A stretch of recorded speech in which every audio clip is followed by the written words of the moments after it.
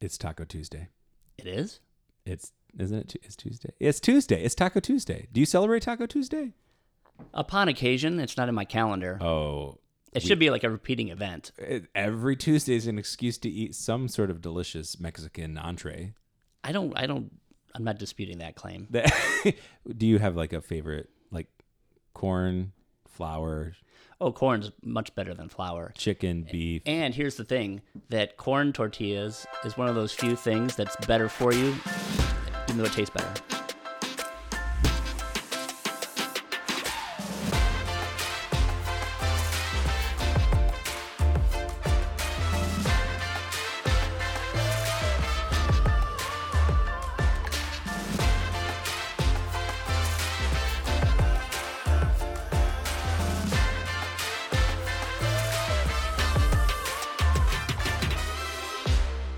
Greetings. Welcome to the 23 podcast. Michael here with Father Jeff. This is like a good corn tortilla. Not only delicious, also good for your soul.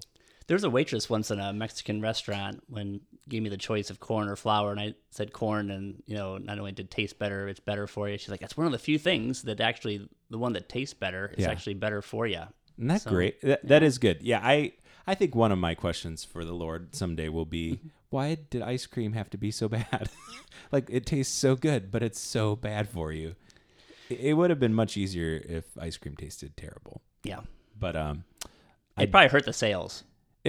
yeah, the ice cream companies wouldn't probably do very well. Right. But during the summer, what's better than like ice cream in a cone? Here, I was on Taco Tuesday, and now hi, my name's Michael, and I have a problem with food. Wow. There's going to be This is like the second admonition of a problem in so many weeks. A recurring theme in my life. It's good to be with all of you, and we are already on our 4th episode. Man, just chugging along on on this count. We if we were a toddler, we'd at least be potty trained by now. God willing. So this weekend we are celebrating the 22nd Sunday in Ordinary Time. It is also the last weekend in August already. I know, isn't that crazy? It's been back to school season. Did you get excited to go back to school as a kid? I think, and I see this with kids that I ask about. I usually say a level of 1 to 10. How excited are you about school to start? Yeah. Certain younger ones are like really excited, and Sure. as you sort of work your way up, it's like I'm a -15. A -15. Yeah, I would say in our house with 4th grade and 2nd grade this year, we're still in the excited category. Yeah. I think parents get excited too because you start to get back into a routine and earlier bedtimes and bus rides of sailing off into the sunrise. Can't say the sunset because it's in the morning. It doesn't work well. But there's a lot of good things that come with back to school. I always liked school time. I remember I always enjoyed going shopping for school supplies. Mm-hmm. Did you have a Trapper Keeper? Oh, of course. They are still around, and I think they've tried to make some of them look like more retro from like the 80s and the 90s. Right, bringing back like the Bon Jovi one. Well, and fanny packs. Wait, hold on. You had a Bon Jovi. I don't know if I did or not. Did it say it would be great if it said "Living on a Prayer" on it? Right. And then you became a priest. Right. Well, I went to Catholic school, so it would have fit either way. Your whole life would have come full circle. Yeah.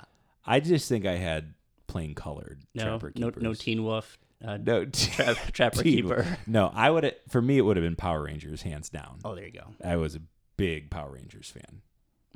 It was a big deal. I can see that. Yeah, in my karate. But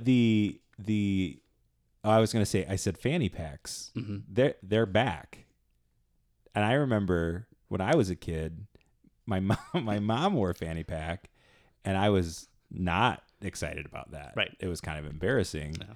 I went to Cedar Point a few weeks ago. Like 14-year-olds are carrying fanny packs around. It's not just for garage sales anymore. No, they're wearing them in a very unique way. Have you noticed? They're like in front, like how you like carry a baby on your chest. That's how they're wearing the fan. Like it goes across their, almost like a diaconal stole. Wow. We have little fanny pack deacons running all over the place. Adolescent ones. I think in general, the idea of the fanny pack is very handy. Sure. You can really store some great stuff in it. I maybe think we should get you a fanny pack. Last week we were talking about we should logo a Right. fanny pack. Oh yeah, the logo goes on everything. John the 23rd fanny pack. It struck me that today I was meeting with the pastoral team, and they have the sticker on their notebooks and on their water bottles. I'm like, I guess I just haven't been around long enough to put one of those stickers on everything I own. Oh yeah, did you get some stickers by the way? I know where they're at. Oh, you know where they're kept. Yeah. I used to have some here in my desk. I don't know if I have any. I can get you some. I got to start stickering up my stuff. You just get a stash of them and start throwing go them all nuts. over things. Mm-hmm. Actually, that is kind of fun when you're out and about and you see somebody has a sticker on their car. You're like, oh, there's somebody I know from Yeah. church. We always tell people, though, they're not allowed to put them on their cars unless they're kind and courteous drivers because, they're representing us to an extent. Well, I thought of that when I put my CYSC sticker on my car, and I'm like, maybe this will help, me with driving. Not that I was bad before, but I don't Do you get road rage? know. But, sometimes you just got to zip around somebody. That's true. I have admittedly passed church people on Sunday mornings going to church, and then but some people are out for a Sunday morning drive. It's my morning commute. I'm just Right. trying to get to work. Yeah. I don't have time. We should beat the people to mass. I do get here pretty early on Sundays, but some people, they like to be here, right when the doors open to get that primo seat. It's because they want the front row to your homily. The padded one. Just the front row is padded. Actually, I did that at my last parish in an attempt to try to draw people closer. I padded just the front pew. You did not. I did. Not where the server sat, but That is. Did it work? Not really. No, they were like, "What? Who put this gross cushion on the pew?" They were nice. They were nice. Yeah. Well, I don't know if And they weren't gross because no one sat in them. That's. I don't know if you noticed the kneelers here in the church. Have you knelt in one in the pews? Mm-hmm. Not on the kneeler itself, but Yeah. we upgraded the kneelers when we designed the church. They are the Cadillac of comfort for your knees. Nice. Did you notice it? I did. Say yes. Oh, I Good. did. All right, good. I just wanted to make sure. We just want you to be. I think it's one of those things you would notice if it was bad. Oh yeah. Yeah. Oh, I remember at Camp Cove Chris down at the Life Teen Camp down in Georgia. They just had wood. It was just like a board. Like, not great in that chapel. All right, well, hey, let's get into a reading for this weekend. Still in the Gospel of Luke. Again, as I said earlier, we are the 22nd Sunday in Ordinary Time. Luke chapter 14. Another challenging reading by Jesus. We've gotten these kind of a few weeks in a row. This is like not the softer side of Jesus, right? He's laying down some difficult challenges to us these last few weeks. The summer is not a time to take off. That's right. Right. Pay attention, folks. Back to school. The teacher is a teaching. Mm-hmm. On a Sabbath, Jesus went to dine at the home of one of the leading Pharisees, and the people there were observing him carefully.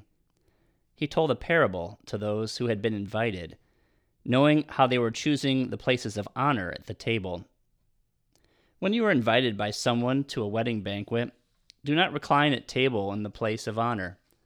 A more distinguished guest than you may have been invited by him, and the host who invited both of you may approach you and say, "Give your place to this man."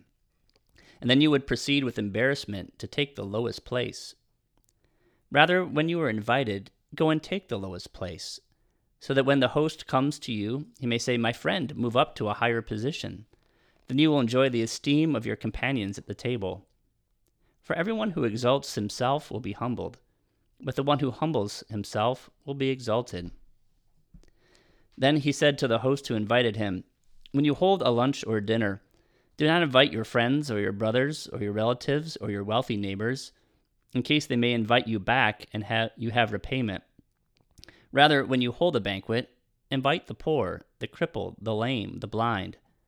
Blessed indeed will you be because of their inability to repay you, for you will be repaid at the resurrection of the righteous." It's always nice to get an invitation. It is. You check the mail. You go out and you check the mail in the mailbox, and you see a much nicer envelope than the rest. Time and thought has been put into it. Usually has like a cute sticker or stamp on it in some way, and you think, "Oh, what is this that I'm about to be a part of?" Right? And then when there's 3 more envelopes inside of that envelope. and you're like, "I don't even know which one to put back into the mail." It's like a trivia crossword puzzle. yeah, it's exciting to be invited to something because you feel included, right? You look like you had a thought you were going to say. Go ahead. It struck me with this passage. People have been gracious to invite me over to their places to get to know people and discipleship groups and families and things like that. And yeah, I'm pretty low maintenance, I think. But people. That's what you think. Oh, no, I'm gonna go put my jacket back on and move. Please don't. But I do okay with cooking for myself. I never really put on like a big dinner or rarely put on a big dinner for somebody. Sure. And so, this really struck me with getting invited to some of these groups where there's a lot of people and they all bring all this stuff, and it's really a nice celebration. It's like I don't know that I could do the same for them. Like to have all those dishes. Again, these are multiple people bringing stuff and everything, and I get it, but it has struck me that like I really have an inability to repay them, in the same way. Yeah. Whenever we have people over, I have a hard time sometimes just sitting or enjoying company because either you're cooking or you're prepping or then you're looking at all the dishes that need to be done. And sometimes, and then this is a different gospel, I know, but like it's the Martha or the Mary, right? Are we working or are we visiting? Right. But I think there's also, and we got out of practice of it during COVID, right? Like we stopped having people over in general for a long span of time. But it was fun when we started opening our homes to people again and having people come over, because, whether it's a group of friends or family members or, a community or like you said, a disciple group or a small group, just to be able to get together and be with people. I think we forgot how important those interactions are in our daily lives. Which is interesting then that in this parable, instead of just enjoying each other's company and the festivities, they're like jockeying for position. Yeah. Like they need to be at that front table or something like that. Sure. Well, maybe they should have just put a padded chair down and people would have avoided it altogether. It would have been just fine. That's the secret sauce. That's the key to success. And have the air conditioner blow in the back. Yeah, there you go. But yeah, why do you think kind of our natural default as human beings is to like be competitive with one another? Like we're always vying for position. Do you think that's an instinct? Do you think that's like it's more biological? I think it might be. The animal kingdom does it, right? Yeah. And it struck me too that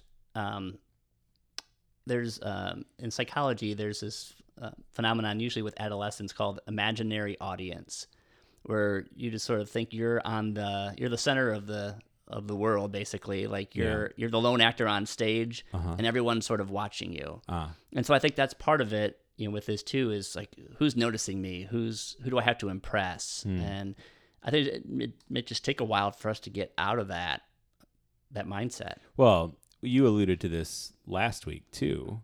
So, I mean, social media has completely magnified that. Like, sure. We are literally vying for likes and follows and accolades and, people to pay attention to whatever snapshot of my the good part of my day I decided to show to the rest of the world. So I think, the use of technology and everything has only magnified some of these things that we probably have always experienced to some extent. It's just more so now. And I think that's why I avoid posting things a lot of times, even though I know people I'm connected with. Yeah, kind of want to know what's going on with me just in Taco Tuesday, Father Jeff, corn tortillas. Yeah, exactly. Yeah. Good for you. Yeah. Better for you. Better for you. But I think I resist that because I'm like, I don't want to, be part of that whole game, I guess. Yeah. And I'm not, I don't think, but I'm trying to avoid the temptation, because it's, it might be an easy road to go down, because sometimes I've even gotten caught up of put something online. I'm like, I thought I'd get at least 100 likes out of this, Right. And I'm like, what am I thinking? Yeah. And what is the validation in that? Right. If you only got 99, right. Does that make you less of a man? Right. I don't think so. Right. So they are, arguing over the distinguished place at the table, right? And then the host says, well, give your place to this man. And then you would proceed with embarrassment to take the lowest place. And I think in some ways, we can all identify with a time that we've been embarrassed, right? Mine generally probably was something to do with playing CYO basketball in middle school. Obviously, I'm over that traumatic time of my life. I was trying to think of one, but when you mentioned that, I can think of several. Did you play CYO? I did. Were you as bad as I was? Probably not. No, I probably was. Man, if we were only a few years closer, we could have been on the same team. They could have paired us up, and did you play at St. Pat's? And the ball never passed either of us. I was tall for a sixth grader. No, I was not. No, I played at St. Pat's. Yeah, I was a OLPH Trailblazer. Oh, is that their mascot? It is. Trailblazer. I never knew that. Because of the Anthony Wayne Trail. A trailblazer. That's hilarious. Stick with me, Father Jeff. Yeah. We were the Fighting Irish. Big surprise. Yeah, St. Patrick's. Real original. But yeah, embarrassing moments in our lives. I think as a piano teacher, if I may for a second, I see sometimes like kids or adults too, like trying to avoid embarrassing moments, right? Like I don't think any of us seek out, well, I would like to be embarrassed about something today. And so whether it comes to like preparing for a performance or whatever it may be, a lot of people, especially if it becomes like their first recital or their first performance, they might say, but what if I make a mistake? What if I sound bad? What if people don't clap? Whatever it may be. And then we have to like love them into saying, well, it's okay to make a mistake because you're human. And that just because you get a little embarrassed doesn't mean it's a bad thing necessarily, Yeah, it's an interesting question. Like, what is it that causes embarrassment, like, at the core of ourself? Like, do we feel we're somehow devalued, or something like that? Which I guess goes back to the question of where do we find our value? And where do we find our rootedness and our groundedness? So when we do dumb stuff or things happen that we're not doing the walk of shame. Yeah, that's interesting. Does embarrassment, this is deep. Good job, Father Jeff. Does embarrassment come from our own false expectation of what we think we're able to achieve but can't live up to? And so when we don't live up to it, we're then embarrassed by not being able to meet that bar. I think that could definitely be part of it, depending on the situation, or maybe it's just something that just makes us look bad. Yeah. I mean, not you. You always look good. Yeah. Mm-hmm. But I'm even thinking of what I usually claim is my most embarrassing moment, which is we only have 23 minutes. So to set the whole story up, I'll save that for a homily someday. Oh, good. But yeah, it was, it's when people are sort of like literally like laughing at you or whatever. Oh, that's not good. Even if it's in jest, it does sort of, poke the ego. And I think that's the big thing, Sure. It can kind of like poke the ego. I'm always super impressed with people who like just don't seem to get embarrassed because they're just so comfortable in their own skin. They're laughing at themselves before anybody else is. Yeah. And I think that's a gift. Yeah, for sure. Let's go to this next part though, because I think this is where it starts to get turned upside down again, because it continues to say, rather, when you are invited, when you get the invitation, I'm adding my own commentary now, go and just take the lowest place. And so that when the host comes to you, he can say, move up to the higher position. So really it's the act of humility going, well, I don't need the best, right? I don't need to put myself before. I don't need to take the biggest. I do this with my kids.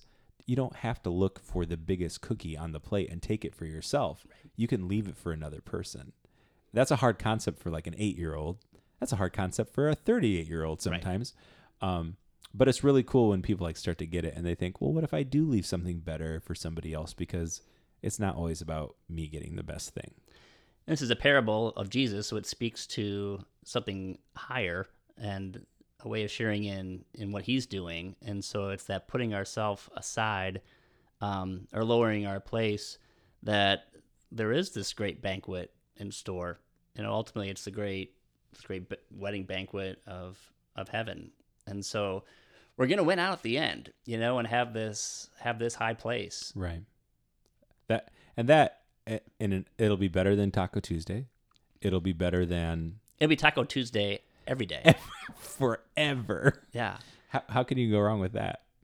I do think sometimes too that there's great reward then too when somebody acknowledges, and of course the host is Jesus himself, right? Like we see this in this parable, but when he comes to you and he says, "Hey, I notice what you've done. I want you to come with me." Like we all have those moments too in our lives, like when somebody we look up to says, "Oh wow, I'm really proud of you. Yeah. Come along my side," and you're like, "Okay, I'll be there. I'm right next to you." That's a pretty incredible feeling. I even had someone in prayer ministry when they're praying over me say, "The Father sees what you do, and he's proud of you." Like that's like, whoa. That's a cool moment. Yeah. Yeah. Absolutely. For sure. All right. Well, speaking of prayer, let's wrap this one up. In the name of the Father and the Son and the Holy Spirit. Amen. Holy Spirit.